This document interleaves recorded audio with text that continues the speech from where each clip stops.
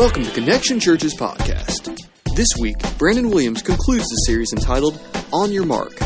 Brandon challenges us that today, religiously, the church is better off than it has ever been. But there is a good chance that it is more spiritually dead than it has ever been.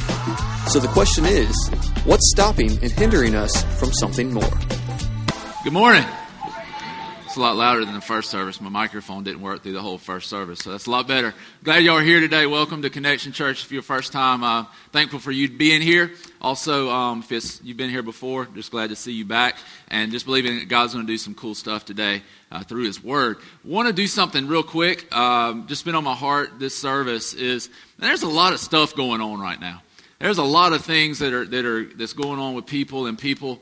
A lot of families who are needing God at this point, and just we always need God, but I think some people who are hurting that I know of a lot. And this is what I want to do. I'm going to ask you to grab the hand of somebody next to you. We're going to pray, and we're just going to ask God to be with us. I know that might be a little awkward for you, but we're going to just agree that God would do something in the lives of the folks that are needing Him and needing a touch from Him today. Father, I thank you for this morning. I thank you for your grace and your mercy, Lord. I pray for folks, God, there's just, seems like things come in waves, God. And I just ask you right now that you would be with us. I pray that we would recognize our need for you every day, not just when things seem to hit the fan, God, but just every day. But right now I lift up specifically these families who are hurting. I lift up to you those who are in need of a touch from you. And I pray that in their time of need, they would look to you, the only one who can satisfy our needs. Lord, we thank you and love you. I thank you for each person here, that this is a divine appointment for them. And I would ask you just to touch their lives. In Jesus' name, amen. Amen. Well, this morning, man, I don't know, there's just been just a heaviness on my heart. And I really believe this with all my heart. I believe that we're under, and I don't want this to sound like spooky spiritual, like, this kooky, but I just feel like the devil's really trying to come against us. I feel like the church is really kind of coming under attack. I feel like the Lord has got some awesome stuff that He wants to do in 2011 and in our lives individually and as a church. And I believe that specifically this morning that's happening simply because I believe if we grab hold of this message today, we realize who we're supposed to be as the church, as the body of Christ, that God will do such awesome things, and not just in this church, not in these four walls, but in our community, that He does not want that to happen. I believe that as we're walking and we're doing the things that God wants us to do, we're going to face adversity because we have an adversary. And I believe that he will try to come against us. But the good news of God is that Jesus has overcome, that through the cross, He has overcome Satan. That when He said it is finished, it was done, and Satan's fate was sealed. And when He rose on the third day, that it's our promise that we too will rise and we can have life through Christ, life that only God can give. And so today as we go through this message, I want to challenge you. Be in prayer that God would reveal Himself to us, that God would show us His heart, and that God would begin to do something incredible that only He can do, and that He would show us what the church is supposed to be, and that we, filled with the Holy Spirit, will begin to become everything that He desires for us. Amen?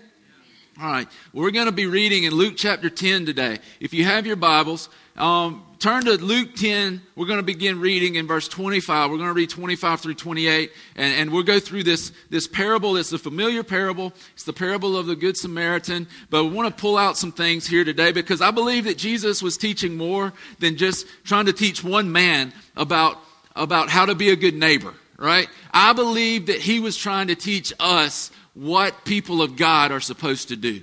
I believe He was giving us an illustration of how the church should live and how the church should act and how the church should respond to need. And so we're going to begin looking at this.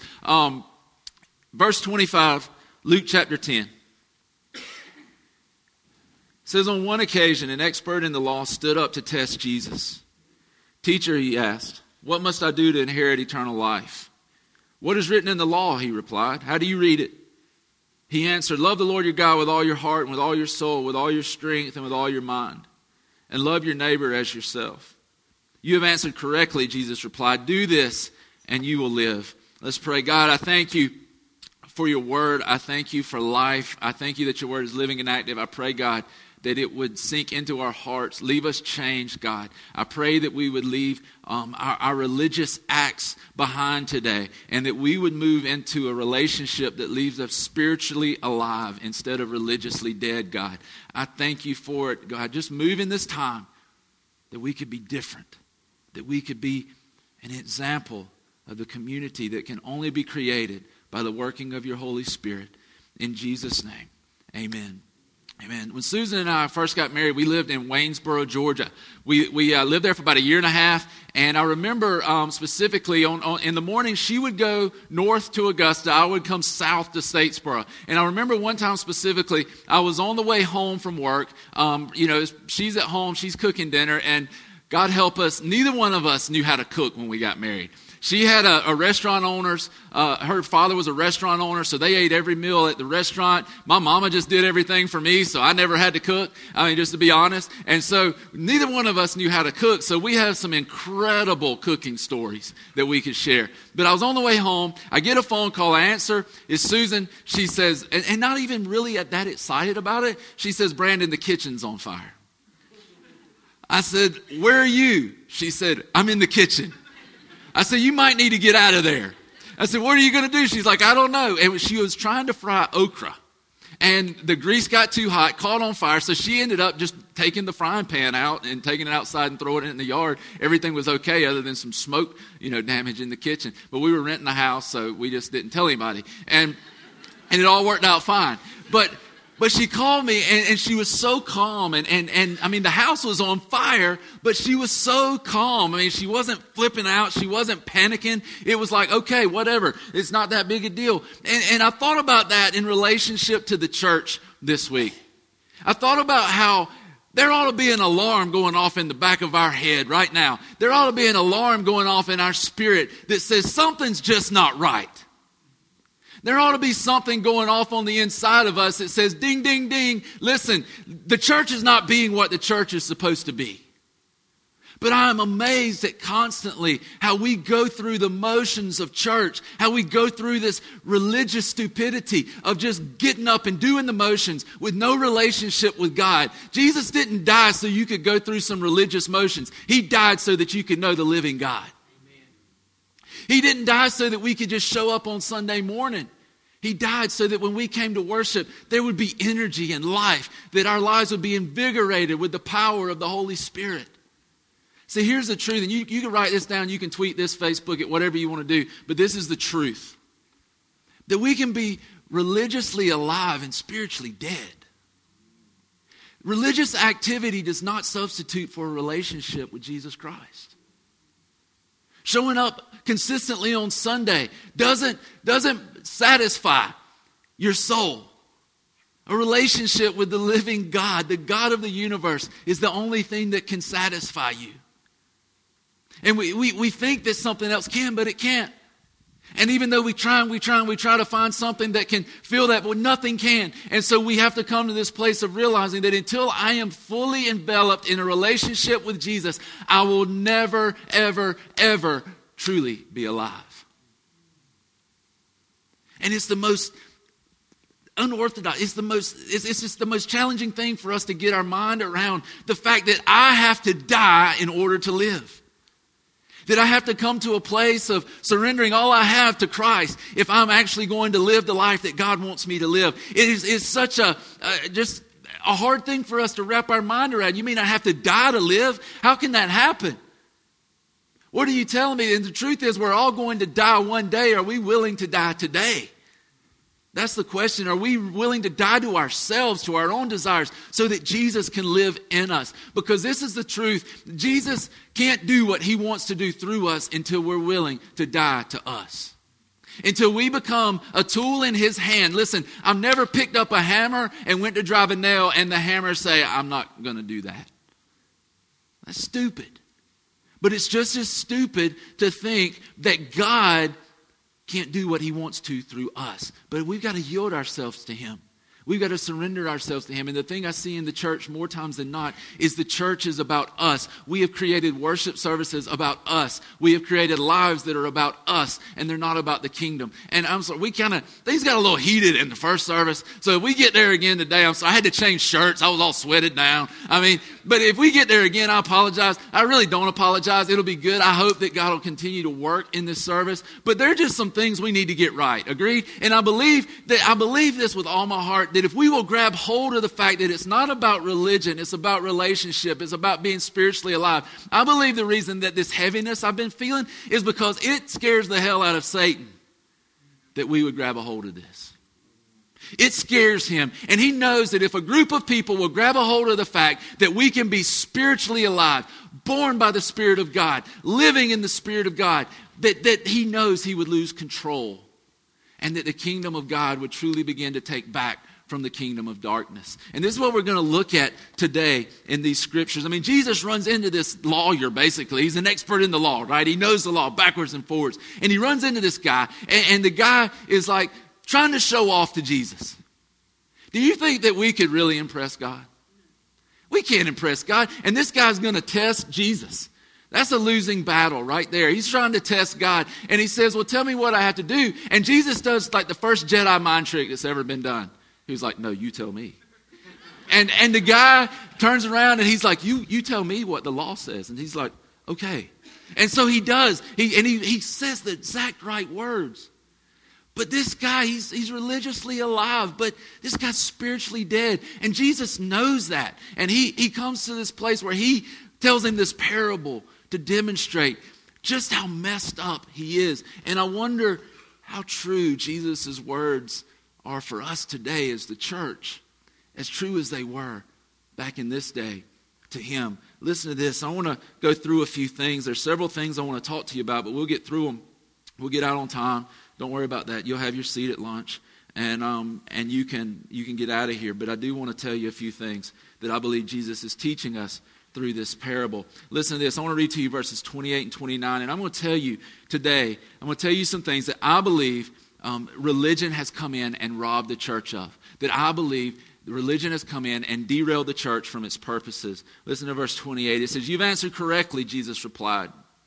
Do this and you will live. But listen to this. But he wanted to justify himself. So he asked Jesus, and who is my neighbor? This guy won't quit. He says, to justify himself, he says, well, who's my neighbor then? Who is my neighbor? Because Jews only believed that their neighbor were the people like them. And so he's trying to justify himself. The first thing I believe that religion's trained us to do is to seek self-justification when God says, surrender to the one who justifies. You know how many people are sitting in church today? Not because they're thankful for their salvation and what God has done in their life, but simply because they're still trying to justify themselves. I believe that's why we walk into church so many times and we're just miserable, is because we don't come out of gratitude, we come out of guilt. We come because, well, I got to do my religious duty. I screwed up all week, and now I got to go to church. Do we really think that if we attend church 52 weeks out of the year and then we're apart from God the rest of the time, that we're going to stand before him and somehow he's going to look at us and go, well, it's okay, you were in church every Sunday? No. Because you can't stack enough good chips on your side to equal out to a holy God. That's why Jesus came. How many of you want to stand before God on your own merit? I don't. I did things, I do not want to do that. I do not want to stand in front of God and go, God, look at this. Look at this pile of chips right here. This looks good, doesn't it? That's stupid. That's ludicrous that we would think we could stand before God who is perfect in every way and give him enough good reasons to let us be in his presence. It just can't happen. But we try to do that. We try to justify ourselves before God. Listen, do you really think we can live up to a standard that was set by God giving his only son? Do you really think that we can fill the commandment of love that Jesus gave us to the point that God has fulfilled it? We can't. And that's why Jesus came. And it's not a reason to just throw our hands up in there and go, well, I'll never be good enough. That's why he gave us the Spirit of God. So that when we were cleansed in this temple, this tent that we're going to be in for maybe 60, 70, 80 years, however long it might be. But he gave us the Spirit of God. When he purified us, he filled us with his Spirit so that we could then begin to become like God. But we can't do it on our own. And so many times religion teaches us that we're just going to justify ourselves. Let's just go to church. If I read my Bible, if I pray enough. You can't do enough. You can't do enough. It's about the justification that comes through Christ and the transformation that only comes when God is working in your life. Verse 30 says this. In reply, Jesus said, a man was going down from Jerusalem to Jericho when he fell into the hands of robbers. They stripped him of his clothes, beat him, and went away, leaving him half dead. Now this journey from Jerusalem to Jericho, it was a treacherous journey. It was actually called the Bloody Way because so many people were robbed and beaten on this road. It dropped like 3,000 feet from Jerusalem to Jericho, and it was a winding road that went all through just some rough country. And so it was easy for robbers to look and find people who were on this journey, and they would jump out and beat them. Nobody would have tried to make this journey alone, and yet we find this man alone and laying on the side of the road. And you know what I see in this, and where I see this play out in the church, is that we love to look at people and go, they got themselves into it, let them get themselves out. They got themselves into it, and sometimes when we see their life going in the wrong direction and it finally falls off the cliff and it crashes and burns, we even love to play prophet, right? Like, I told you that was going to happen. I knew it. I knew it was going to happen. And somehow it makes us feel better that their life's been destroyed. Man, what if God did that to us? What if God looked upon us? And this is the second thing that I believe that religion's done is it says you got yourself into this, now get yourself out. What if God had done that to us? I mean, it's our sin. It's our life. We made the decisions.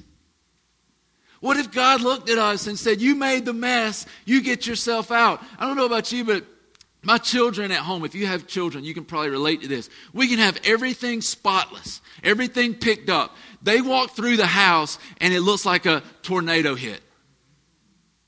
Chris Owens told me he calls that the toy-nado. It's like it just walks through and just toys fall off the floor. I mean, it's spotless women, and next minute it's a mess. And our children love to make a mess, but boy, they hate to clean it up. And in the world around us, the thing we constantly see is if you make the mess, you clean it up.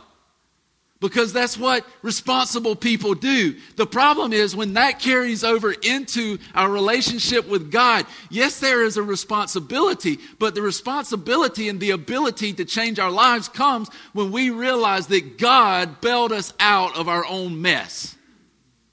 That he took us out of the mess and set us on a solid foundation so that we could live our life differently. So that even in the mess we made, the sin of our lives that we could never justify ourselves from, Jesus comes along and he picks us up and he cleans us off and he sets us on a solid rock, a solid foundation so that we can live a different life. I mean, that's incredible. God could have very easily looked at us and said, this is your mess. You clean it up. And in the church, we love to look at people and say, this is your mess, you clean it up. In fact, usually when people make a mistake and they end up hurting for it, that's usually when the church turns away from it. We love to shoot our wounded. We love it when people make mistakes that we can go and point them out and be like, well, how can they call themselves a Christian?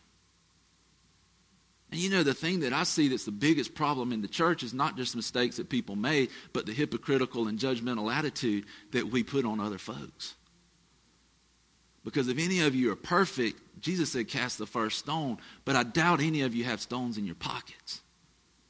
Because we've all sinned and fallen short of what God's had for us.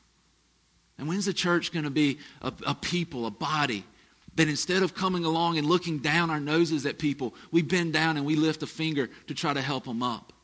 It would have been easy for this Levite and this priest to look at this man laying on the side of the road and said, look at this idiot. He tried to make this journey on his own. He should have known he's going to get robbed. Let him help himself. And then finally somebody comes along with some compassion and they began to help him. Listen to this in verse 31 and 32. It says, a priest happened to be going down the same road, and when he saw the man, he passed by on the other side.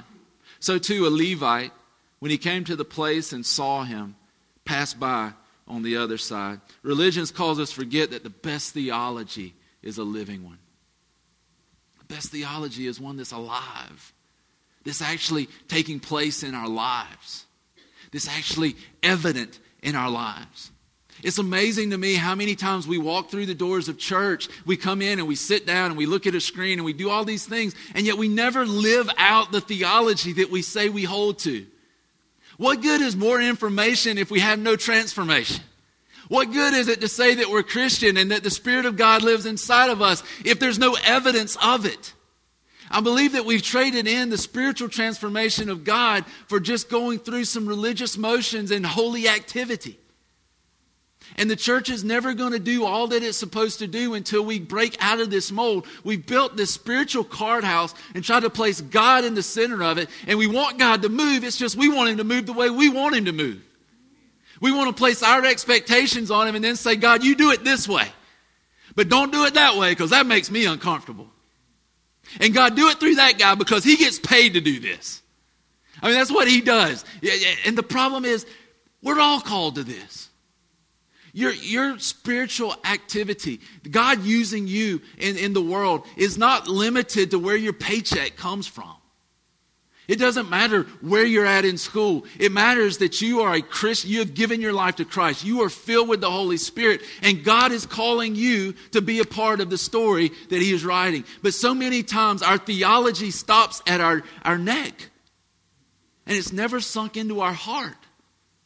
And so we go through these motions that can't do anything. They can't do anything for us. And we just go through and it never takes root in our heart. I see so many times, I thought about this week, I see so many times that church is like a football huddle. You ever thought about this? Think about it. It's like a football huddle. Everybody comes together. We all know each other real well. We're all comfortable with each other because we've been practicing together. And we all come together and we know all the plays. We know all the right things to say. We know everything that we ought to do. And we come together and we all look inward at each other. And then the problem with the church is we draw up some really good plays. We just never break the huddle. We got the greatest playbook in the world and we never break the huddle. We just like to come in and huddle together and we raise our hands and we worship God. Oh man, it's awesome. But it doesn't matter if it never takes hold outside of these walls. It doesn't matter if it never really takes hold in our heart. And if we were really honest, most people walk through the doors of church looking for what I can get out of it, not for what God's going to do through me. Because it's so much about our theology that we've forgotten to live it out. It's gotten so lodged in our brain that we just would rather go through the motions rather than actually doing what God's called us to do. Now, this same verses, I believe this, that religion's taught us to be more concerned with personal piety than with people. I believe this with all my heart. This priest and this Levite, they could have gone and helped this guy, but if he had died, if he didn't make it and they touched this guy, if he were dead and they touched this guy, they would have been ceremonially unclean for 7 days. They allowed their church activity to get in the way of actually being what God wanted them to be. How many of us do that? We allow programs, we allow all these things to get in our way. We allow all this stuff to inhibit us from actually doing what God's called us to do. We come into this place where it's just more about going through the motions, and I believe that's why so many people are miserable in church today, is because there's no relationship with God. It's just a formality that we go through. It's not about having your conscience soothed. It's about being in love with God. It's about being in a relationship with Jesus. It's about actually being filled with the Spirit of God so you can go out and do something about it. But it doesn't seem to work that way. I mean, this is the truth, man. When it becomes more about the chairs you sit in than it is about the people who sit in them, we got a problem. I told the first, we will sell these chairs on eBay, man. I'm telling you. Y'all start sleeping more in this service, we will sell it, we will get rid of them. But it's the truth. It's not about the chairs, it's about the people. And I mean, these chairs aren't for you anyway. They're for people that aren't here yet. It's not about us walking in and being comfortable. It's about us creating environments so that people who walk in the doors and don't know Jesus can come to know him. It's about when they walk in that we're giving it everything we got with the most excellence we can so that the Spirit of God breaks through their heart of stone and gives them a heart of flesh and a heart of love so that their lives can be changed. But it's getting, I'm just tired. We walk through the doors of the church and it's like, it looks like we've been up all night, like just smoking weed or something. Man, I don't know. We walk in and it's like our eyes are glazed over and everybody just sits like this.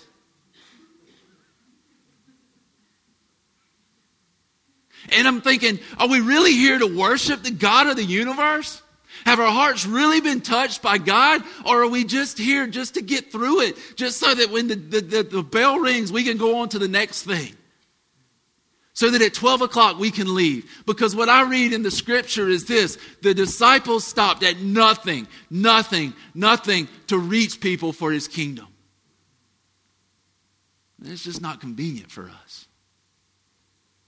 And I can't figure that out. I can't figure out, is it because we really haven't experienced Christ? Because here's the thing, you can't live off of somebody else's experience with Jesus. You got to have your own. Is it because we haven't surrendered ourselves to him? Is it because, what is it? Why is it that we're so dead? Why is it that we're so religiously active and yet we're spiritually dead? And when is it going to change? When are we going to do something about it? When are we going to press into God so that he begins to use our lives? I'm really not interested in doing this for the next 35 or 40 years, however long I have the opportunity to do this, and just go through the motions. Life's too short for that. Life's too short just to get up and let one day blur into the next without making eternal significance. God's called us to make a difference. I believe that religion has taught us into sacrifice and walking on water for the safety of the boat.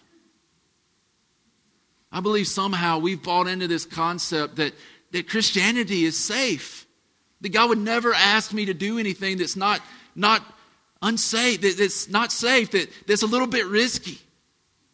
And the thing that I see in Scripture is that God never asked anybody to do anything safe.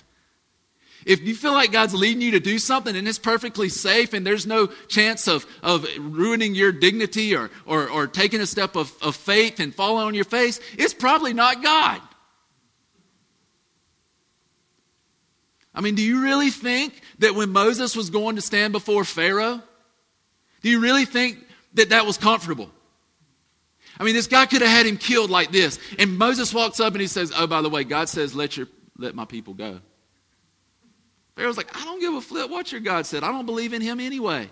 And I'll kill you. That did not make him feel comfortable, I guarantee you. But he did it. He was surrendered to God. Well, if I'd seen a burning bush, I'd probably do that. No, you wouldn't. You wouldn't. How about Joshua? How easy was it for Joshua to go into a land? He just, it was mind-boggling with people that were huge. And to go to Jericho with the worst battle plan that there's ever been. We're going to walk around the city 7 times, blow some trumpets and yell, and we're going to see what happens. Y'all in on that one? He must have been an incredible leader to get people to follow him to do that. Because he's like, yeah, let's walk around the city 7 times. Yeah, and then the walls fall. That wasn't comfortable. That wasn't easy, but he did it. And God did something amazing. Are we going to settle for staying in the boat and not taking a risk so that we can just feel safe? Let me help you here. You're not safe anyway. Even when you feel in control, you're not in control. There are things that are beyond our control. And the harder we try to hold on to them, the more out of control we get. And here's the deal. Are we going to stay in the boat? I mean, think about Gideon. If Gideon was there, and you were Gideon, and you had a nice army, and you're about to go fight the Midianites. And then God goes, oh, by the way, Gideon, you got too many people. No, God, I'm good. we've got a good army. No. And he takes him all the way down to 300 people to go and fight the Midianites. That's insane. And yet, Gideon did it. He surrendered his life to God, and he followed God no matter what the cost. And I wonder, when are we as the church going to step up? Do we really think it was easy and convenient for Jesus to have nails driven through his hands and feet and a crown of thorns pressed on his head? That wasn't safe. But the Bible says that Jesus did it because of the joy set before him. You know what the joy was? You. That's incredible. You. The joy that was set before him was you. It was the fact that he gets to have a relationship with you, that God desired you so much that he gave his son to die for you. What are we giving for him? What are we doing for him? Is our life, is it dedicated to us, or is it dedicated to the one who held nothing back? That's the question. If we're going to be the church, it's going to be because we've sold out. And you know what? That's not comfortable.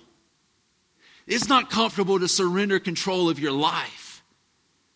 But if you'll lose your life, you'll find it. If we'll lose our lives, we will find the life that God desires for us.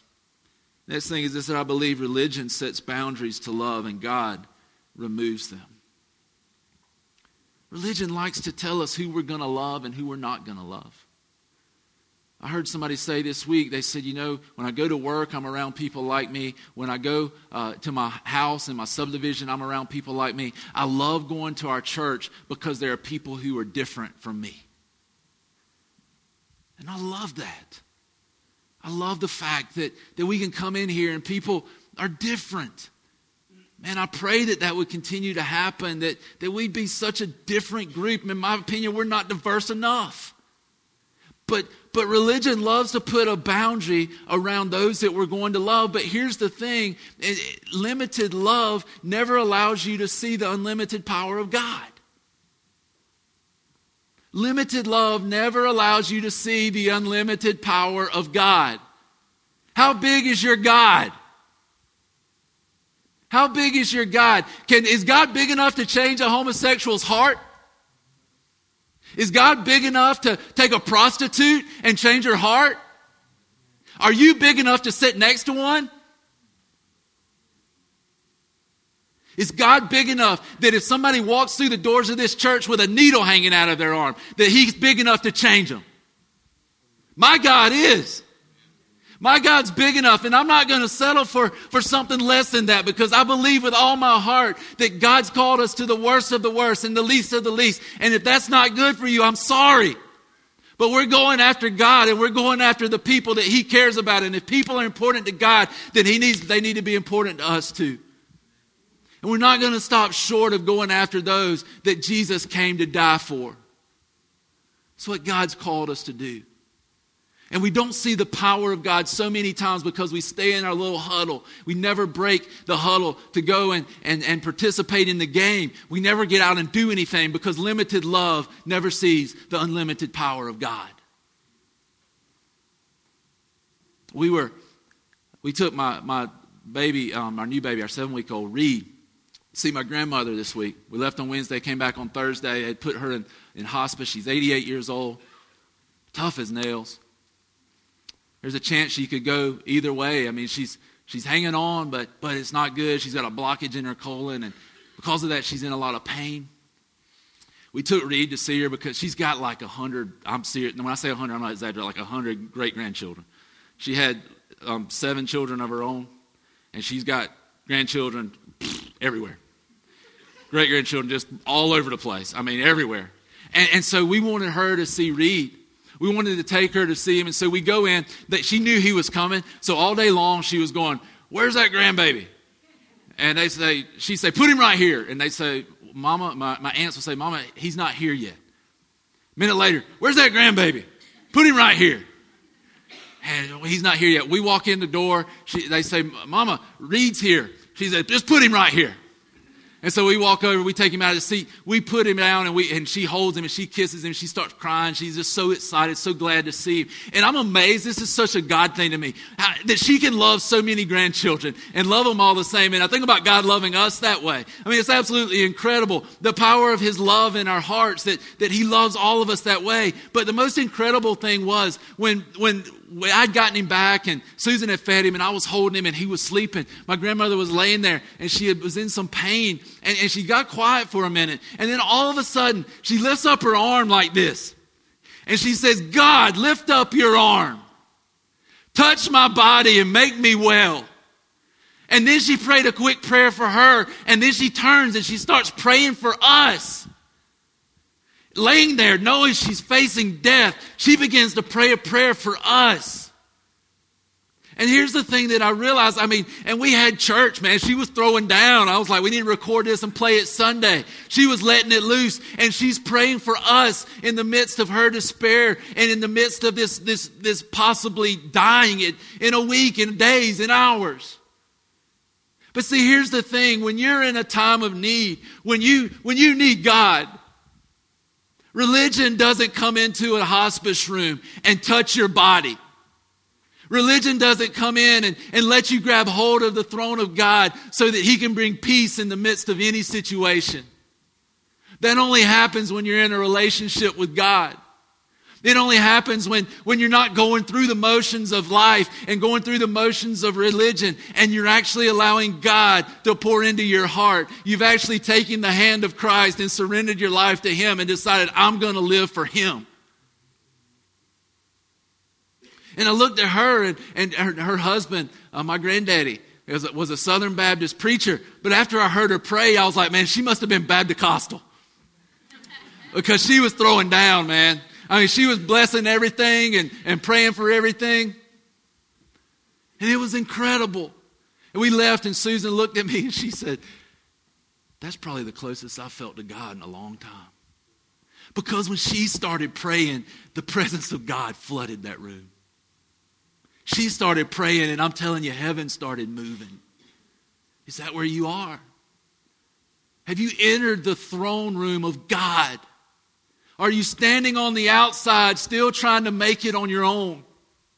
Have you given it over to God, or are you still trying to steer your own life and just make it and just do the things that you think are right? Listen, if you're just showing up just because it's religious duty, what are you going to benefit? If you're just going through the motions, what's it really going to benefit anybody? When you have this incredible opportunity to know God, to be in a relationship with him and have him transforming your life and giving you strength, not just in despair, but in times of joy. To carry you through the circumstances of life. The problem is so many times we look at the circumstances instead of the one who's pulled us out of them. Where are you at? Are we really believing in the unlimited power of God? Next thing is this, that I believe religion causes you to sacrifice passion for complacency. Y'all ever seen that movie Weekend at Bernie's? You ever seen that? You remember that? They got to the house and the guy died. He was dead. And so they just got him and they drove him around in the golf cart all weekend. And he went to all the parties and he did all the right things and nobody even knew he was dead. They put the sunglasses on him, everything. And then somebody would come by and he'd wave at him. They'd take his arm and wave at him. And everybody thought he was alive. And everybody looked at him and there was some resemblance of being alive. But if you checked his pulse, he was dead as a hammer. And I wonder, are we alive or are we dead? Or do we just have some kind of form of being alive that we put on our sunglasses and our mask and we try to hide the fact that we're really dead on the inside? Nobody ever found life in God until they came to a point that they took off the mask and they surrendered it to Christ. We don't come alive by faking it. We come alive when we admit to God, I haven't been who I'm posing to be. And I want to be alive in you. I want to be alive in you, Jesus. I want to leave this religious garbage behind. And I want to have a relationship with you. Listen to verses 31 through 34. It says, a priest happened to be going down the same road, and when he saw the man, he passed by on the other side. So too a Levite, when he came to the place and saw him, passed by on the other side. But a Samaritan, as he traveled, came where the man was. And when he saw him, he took pity on him. He went to him and bandaged his wounds, pouring on oil and wine. Then he put the man on his own donkey, took him to an inn, and took care of him. I believe that religion causes us to sacrifice clarity for disillusionment. See, here's the thing that happens when we just live in these religious motions rather than living in a relationship with God. Religion makes promises that it can't keep. Y'all wake up and hear that. Religion makes promises that it can't keep. We come to this place where we need God and we know we need God, and somehow we get sucked into this religious vacuum. And then all of a sudden we're looking to God and we're thinking, well, this is what I need. But religion never satisfied anybody. It never met anybody's needs. It never changed anybody's heart. And so we become disillusioned because we don't see what we were promised. When people come to church and they're told that this is the truth, this is God, and they walk in and they see nothing godly, they're disillusioned. Can you imagine how disillusioned this man must have been laying on the side of the road? Well, here comes God's people. Surely they will help. And they kept right on walking. How many times do we do that? How many times do we walk past the needs of people when we're called to be a part of the solution for God in this world? How many times do we just keep right on trucking because I got to get somewhere? How many times do we just ignore the issues? Because this is what I believe. I believe a heart that has been touched and transformed by God can't miss the needs of other people. There's something that's in you that makes you respond to other people. That makes you go and do the things that need to be done when we're in that relationship with Jesus. Verse 33 and 34, I'll read them again. But a Samaritan, as he traveled, came where the man was, and when he saw him, he took pity on him. He went to him and bandaged his wounds, pouring on oil and wine. Then he put the man on his own donkey, took him to an inn, and took care of him. See, religion says that we should wait on the church to organize a ministry for us. God says there's ministry all around you. There's ministry in you. Now quit making excuses and go do something. So many times we sit back and we look at the church and say, all right, church, what are we doing next?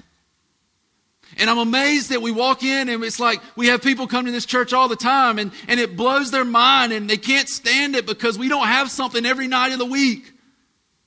And so they sit at home and are like, well, this can't be right. I mean, we got too much time. I mean, it's just, I don't know, there's no Wednesday night. But let me ask you, what do we really need to do other than gather together on Sunday morning and meet in a small group once a week so that we can be discipled?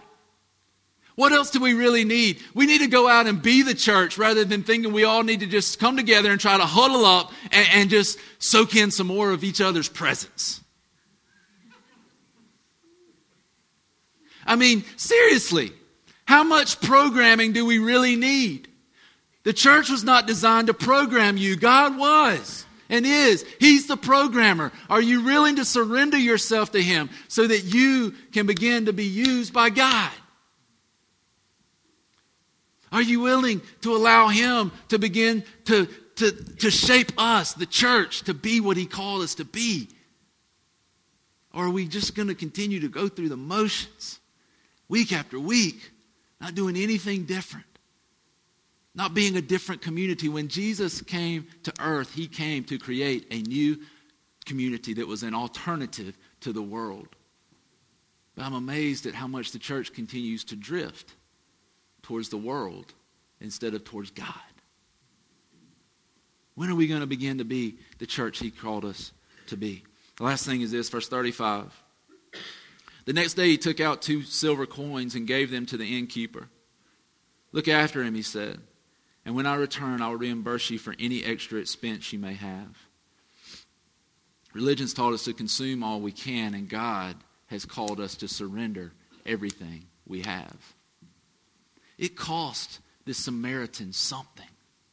It cost him something to be able to meet the needs of somebody else.